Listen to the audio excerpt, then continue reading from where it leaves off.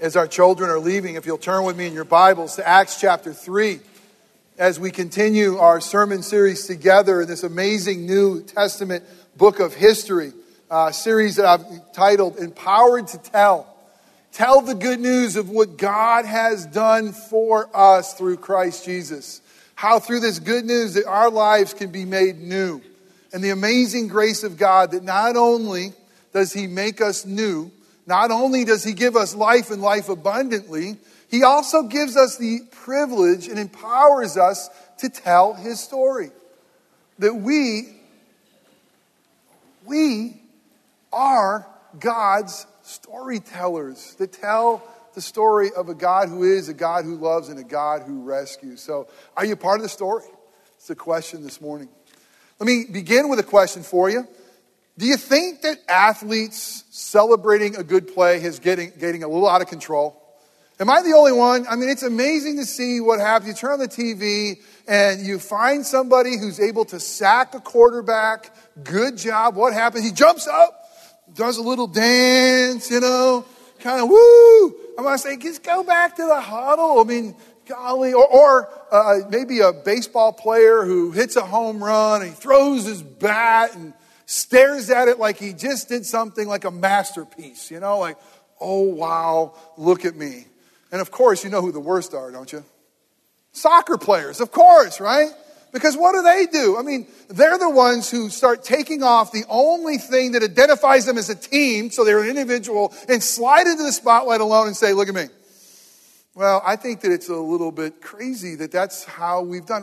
Why not, have someone do a nice play and point to their coach? Thanks, coach. Thanks for teaching me how to do this. Thank you so much. Or how about if somebody does something great and they say to their teammates, my teammates, let me thank my teammates. Instead, no, we kind of have a tendency to look to ourselves. In today's text, God has just done an amazing miracle through Peter. John was there too. But Peter had this most incredible miracle that he was heading into the temple. And as he was walking in, he fixed his gaze on this man who was there right at this specific gate, this gate called Beautiful. You see the juxtaposition of this beautiful gate heading into the temple and this broken man who's been broken since birth. I mean, 40 years, this man's livelihood, this man's identity has been that someone would have to pick him up and carry him to the temple so that he could earn a living. On this one day, it's Peter and John as they're walking in. They see this man and they lock eyes. And Peter says to this man who's hoping for some money, he says, you know what? I don't have any gold or silver with me. But what I do have, I'm going to give to you. And what I'm going to give to you, I'm going to give it in the name of Jesus. And amazingly, this apostolic power that Peter had and the faith he had, he reaches down to the man who never before has stood, ever. And he reaches down and in the name of Jesus picks him up. And those 40-year-old atrophied legs and ankles and muscles that must have been just about nothing immediately get health and life. And he stands. And not only does he stand, but he walks. And not only does he walk, but he leaps. I mean, this is an amazing, instantaneous healing. And now everyone in the temple, the word is getting out. Oh my, have you seen what happened? Because everybody knew who this guy was. I mean, again, he's been there for 40 years. They grew up with this guy. They knew this guy. And all of a sudden, the weirdest thing is they've never seen this guy at eye level. They've never seen this guy walk, leap, rejoice.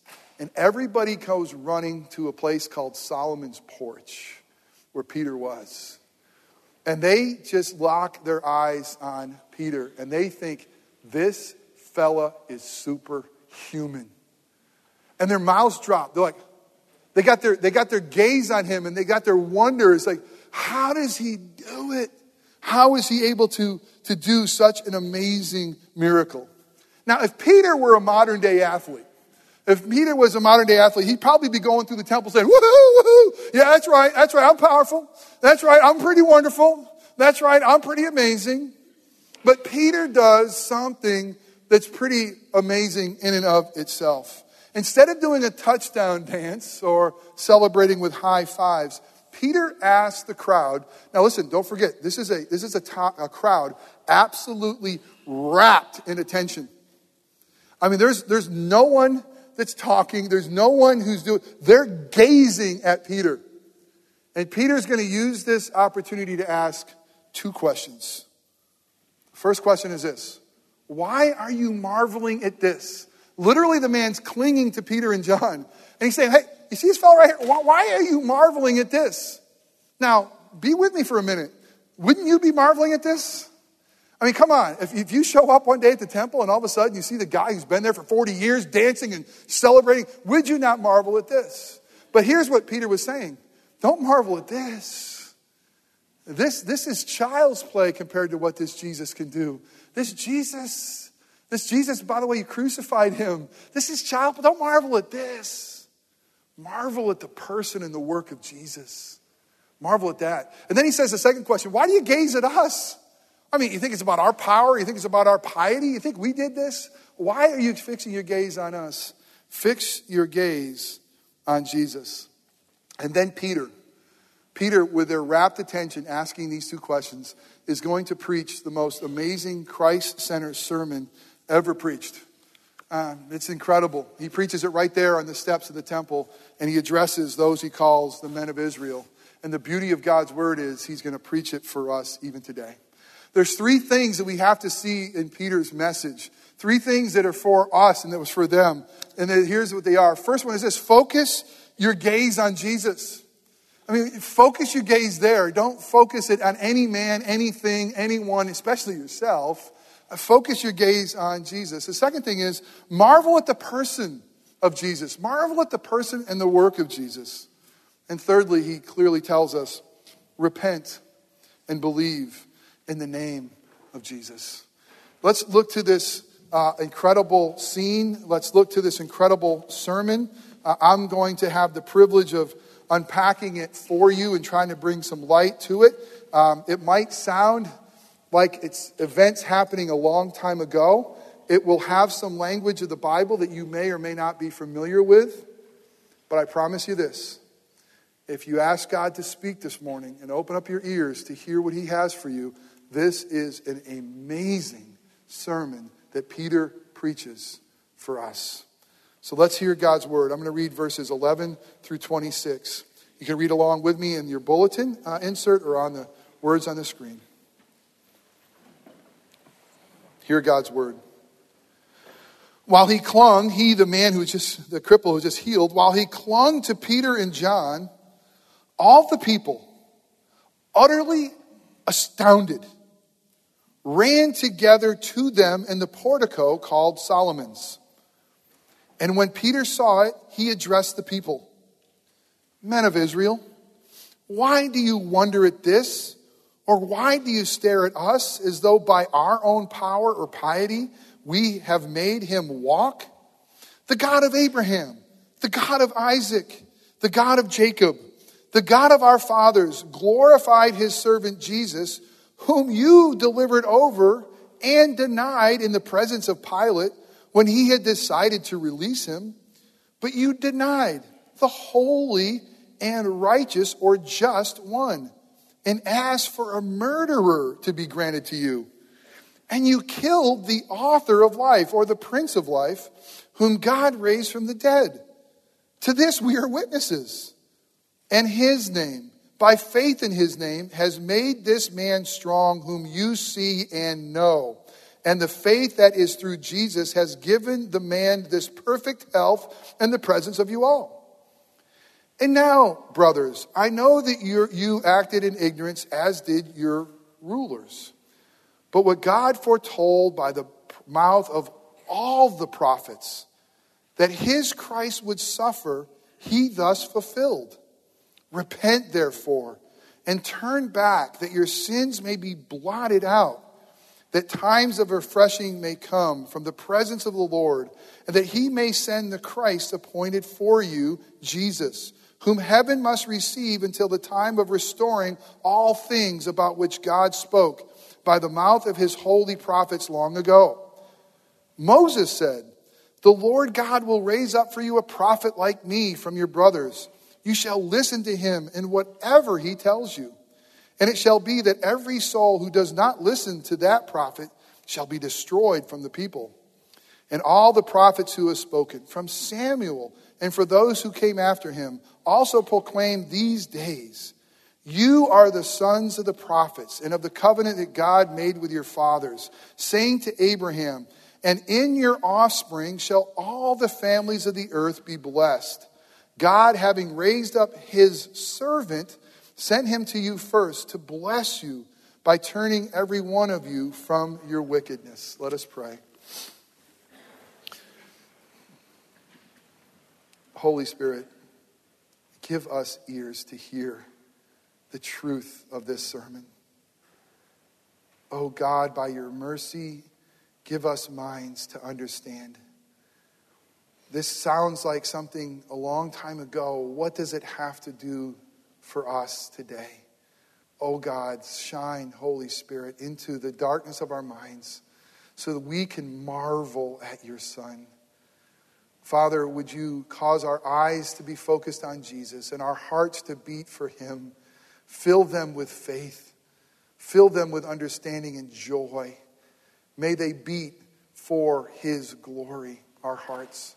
And Father, would you come in such a way that you'd empower our feet to walk in your truth, that we would be like that crippled man who could walk and leap for joy because of what you have done for us. May that be us. God, I pray that there's not a soul here today that would be able to hear your truth and not sing for your glory. God, come and be with us. The things that I say that are wrong or just my opinion, may those things be forgotten. But the things that are said that are true, that contain the good news of Jesus, would you use those things to make us more like your Son, our Savior? And it's in his name we pray. Amen. I have an outline for you in the bulletin if you'd like to follow along. And the first thing we see in this amazing text, this amazing sermon, is that call to focus our gaze upon Jesus. I mean, Peter just has this amazing miracle. He's like, why are you looking at us? Let me show you the one that you have to look at. You know, there was a sermon that Peter heard just a few years back. Probably the greatest sermon ever preached. It's the Sermon on the Mount. And Peter was there, and Peter heard Jesus preach this amazing sermon. And he talked about Peter and us being the light of the world. He talked about shining for God and his glory. And in Matthew 5:16, we hear these words of Jesus. In the same way, he told Peter and us, let your light shine before others so that they may see your good works and give glory to your Father in heaven. The whole purpose that God has created us is to reflect who he is, to reflect his love, his glory, and his goodness. That he's created us in a way to walk with him and to know him and to love him. And so when people see our lives, when our lives are focused on focus our gaze on Jesus, they say him and not us. Let me ask you, are you living your life focused upon Jesus? Is that your life's focus in a manner where others can see him? I love Peter. Don't focus on me. Focus on him. It should be true of each and every one of us in each areas of our lives. Focus your gaze on Christ. I have such good news. This is what this does not mean. This does not mean that you have to be equivalent to Christ. That you have to be some super moral hero that lives a super moral life. That should be how we respond to Jesus. But the reality is our lives should be so focused on Jesus that two things will be very evident. If our lives are not focused on Jesus, we will be prideful or we will be miserable. You see, God so graciously says, focus on me, because if you don't focus your life, your gaze on me, you will be prideful. You will live your life saying, look what I can do. If your life is not focused on Jesus, you will live your life trying to validate yourself, trying to make a name for yourself, trying to justify yourself, and you will say all the things you do saying, look at me, look at my life, I bring value to me. and you will be prideful. So focus your gaze on Jesus and realize the reality of what Scripture says. You ready for this? You and I can do nothing apart from Christ. We can do nothing to please the Father apart from Christ. The only thing we can do that brings the Father glory and reflects who He is done through Him and keeps us from being prideful. And the second thing is this. If our life is not focused on Christ, they'll be miserable. Because you'll be able to say, look what I haven't done. Look what I haven't done. I'm broken. I'm a sinner. I've fallen. Let me see if I can bring this to more clarity. You see, if your life right now isn't focused on Jesus and His grace and His work to you, and it's focused even on your brokenness, that will become wrongfully your identity. And that will become what defines you. And here's the beauty of the cross of Christ Jesus. And here's the beauty of a gaze on Jesus. Is when we look on Him, we realize that He was pierced for our transgressions. He has separated our sins as far as the east is from the west. And He is our identity. And now we have this amazing power to be honest with each other. We have the amazing power to be honest with God, that we are not going to be defined by that which we're broken and sinful and still stumble over. Fix your gaze on Jesus. That's the only way we won't be prideful. That's the only way we won't be miserable, is to fix on Him, to know that He has done it for me. I am okay in His sight. I got to tell you, Christians, I got to spend another minute on this. So many times we wallow in our brokenness. I mean, so many times we want to say, oh man, here I go again. Yeah, I blew it. I'm not living the way I should. I've repeated the same old sin again. Here I am. And you know what? We let our sin become our identity. Jesus didn't hang on the cross for your sin to be your identity. He bore it. He bore the penalty and the shame, so that we can now fix our gaze on Him and realize that the righteous and holy one is our identity. And that's the way the Father sees us. And guess what? That's the way we should see ourselves. And the amazing thing about this is now the world, we don't have to be holier than thou to the world. We can be honest with the world. We can say the truth is, yeah, I'm like you. I'm a sinner. But man, God's grace is absolutely amazing. And my gaze is absolutely focused on Jesus. Because in Him I'm whole. In Him I'm right. In Him I live. Fix your gaze on Jesus. That's what Paul did. And then he says, marvel at the person of Jesus. As the crowd was marveling at this man who has just been healed and marveling at what Peter did, he says, no, let me tell you about this Jesus. And I love it because Peter keeps on saying to this crowd this, by the way, you denied Him. By the way, you rejected Him. By the way, you crucified Him. But He's alive. Not only is He alive, He's gracious. Thank goodness He's not coming after you. He's not looking for those who did it. He comes for those who did it and says, I offer peace and goodness and forgiveness. What an amazing Savior. And Jesus, that's the one we're to marvel at. And what Peter does, he says, you don't marvel at this one man's being healed. Don't marvel at what I can do in His name. Marvel at Jesus. Why? And here we go. Listen, I'm going to ask you to do something with me. I am going to right now, for the next couple of minutes, bring you through this sermon and show you what this means to the original audience. Remember where we are, folks. This was on the temple. Remember who he's preaching to, folks. These were the men of Israel. And you're about ready to hear an amazing Christ-centered sermon that's going to point to Jesus in every single page of Scripture. In every single promise of God. And the whole reason he's doing this is so that they will marvel at the one they should marvel at. Jesus. Marvel at Him. And why? Because Jesus is the one who frees us from slavery. Marvel at that. He starts his sermon off this way. The God of Abraham, the God of Isaac, and the God of Jacob. Now, that may be terms to us that sound Old Testament and old, but you have to know that those who are hearing that, they knew what that meant. This is a covenant God who releases His people from slavery. This is a covenant God. And they would be reminded of Exodus chapter 3 and Moses standing before the burning bush. And as Moses stood before the burning bush, God identified himself. And guess how he did it? I'm the God of Abraham. I'm the God of Isaac. I'm the God of Jacob. And I'm the God who sets my people free. And they were about ready to see what an amazing work of God through some plagues and through a divided Red Sea, how God sets his people free from slavery and leads them to the promised land. And now Peter's going to say, by the way, this Jesus is the one who is blessed by this God of Abraham, Isaac, and Jacob. He is the God of Abraham, Isaac, and Jacob. And he's the one that sets his people free from slavery. What slavery, you might ask? The slavery of sin and death.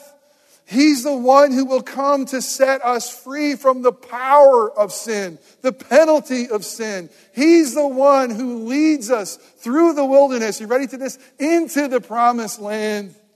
That fellow Moses, he was awesome. He pointed to me. You want to marvel? You want to marvel at being free? Marvel at Jesus, because Jesus and him alone can set you free from the power of sin, from the penalty of sin. Marvel at him, the God of Abraham, Isaac, and Jacob. Freedom is only found in Jesus. Do you have that freedom? Then he says this, Jesus forgives our sins. Again, the language that he uses here is amazing language. He calls Jesus his servant, or it could be translated in verse 12, his son. The name Jesus alone means Savior. But it goes on to say in this passage, his servant, the Holy One, and the Righteous One. They knew what he was saying. The servant that was to suffer, the righteous servant that was suffered, was promised by a prophet by the name of Isaiah. And in Isaiah 53, they said, this servant, this righteous one, he would be pierced for our transgressions. He would be wounded because of our iniquities. And on him, we would find peace. And so what he was saying by saying the servant, the righteous servant, he was pointing them all to what Isaiah had promised. His son, his servant, that would be pierced so that we could be forgiven.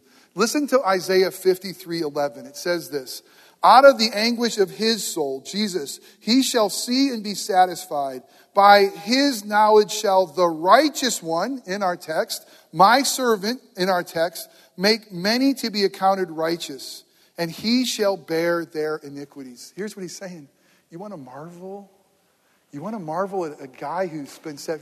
Marvel that your sins could be forgiven. Marvel at the reality that the one you crucified was the sacrificial lamb. Marvel at the reality that event that you saw with your own eyes is the only hope for your salvation. The only way you'll ever be free. You want to marvel at that. He goes on to say, he blotted out their sins in verse 19. And wonderful imagery again. And here he's pulling in Old Testament imagery of Isaiah 43:25. Where the prophet Isaiah says this, I am he who blots out your transgressions for my own sake, and I will remember your sins no more. So he's taking this people and he's pointing them to this prophet that promised that their sins could be blotted out. What were their sins? They crucified Christ. And now he's telling them by the mercy of God, they can be blotted out. Because what you did brought God's salvation. Forgiveness is only found in Jesus. That's what he's saying. Marvel at that. You want to be free, it's only in his name. You want to be forgiven, it's only in his name. But then it's more, it's Jesus brings us life. It calls him the author of life, or the Greek here could be the Prince of Life. And I love the juxtaposition. Do you see what he's doing here? The author of life, the Prince of Life, who you killed. The one who you killed. The one who died, he has been resurrected and he now lives. Think of Jesus in the Gospel of John there at the tomb of Lazarus. Think of Jesus who's about to raise Lazarus from the dead. And what does he say? He goes, I am the resurrection. I am the life. He who believes in me shall live. When he says this is the author of life, he's saying that Jesus is the only one that we can find life in. Life and life abundantly is in him and him alone. But he says more. Jesus is the one who brings us God's blessing. In verse 25, he references Abraham. And he says it's through Abraham and the promise to Abraham that through his seed, all the nations shall be blessed. Now just hit pause for a minute because that washes over us as nonsense. But settle into that for a minute. God made a promise to Abraham that he would have a descendant. And that descendant would bless every nation on the earth. And guess who that descendant is? It's Jesus. It's this promised seed that we see even back in Genesis 3:15. The seed to come that would defeat Satan. The seed to come that would crush our enemies. The seed to come that was promised to Abraham way back in Genesis 12. I love the fact that Paul in Galatians 3:15 makes it clear. And he says this, by the way, the promise to Abraham was not seeds, plural. It was seed, singular. And the promise was Jesus.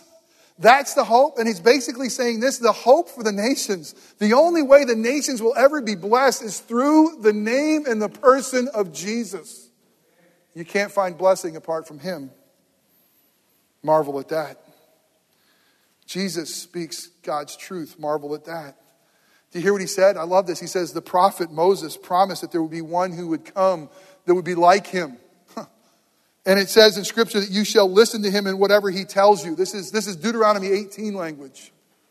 But the beautiful thing about the one who would come that would be like Moses is he's so much better than Moses. Because he's a son. If you know the gospel accounts, you'll think of Matthew 17.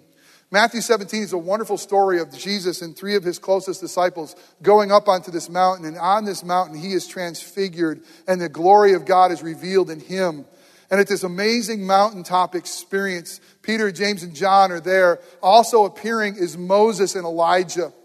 And you got this really interesting story and this appearing of these Old Testament prophets. And Peter, the one who's preaching this sermon, doesn't quite get it yet. And he says, it's really good that we're here. Hey, let's build a platform for Moses. And let's build a platform for Elijah. And let's build a platform for Jesus. And let's have all these great prophets together. And the Father booms out of heaven. He says, let me tell you something.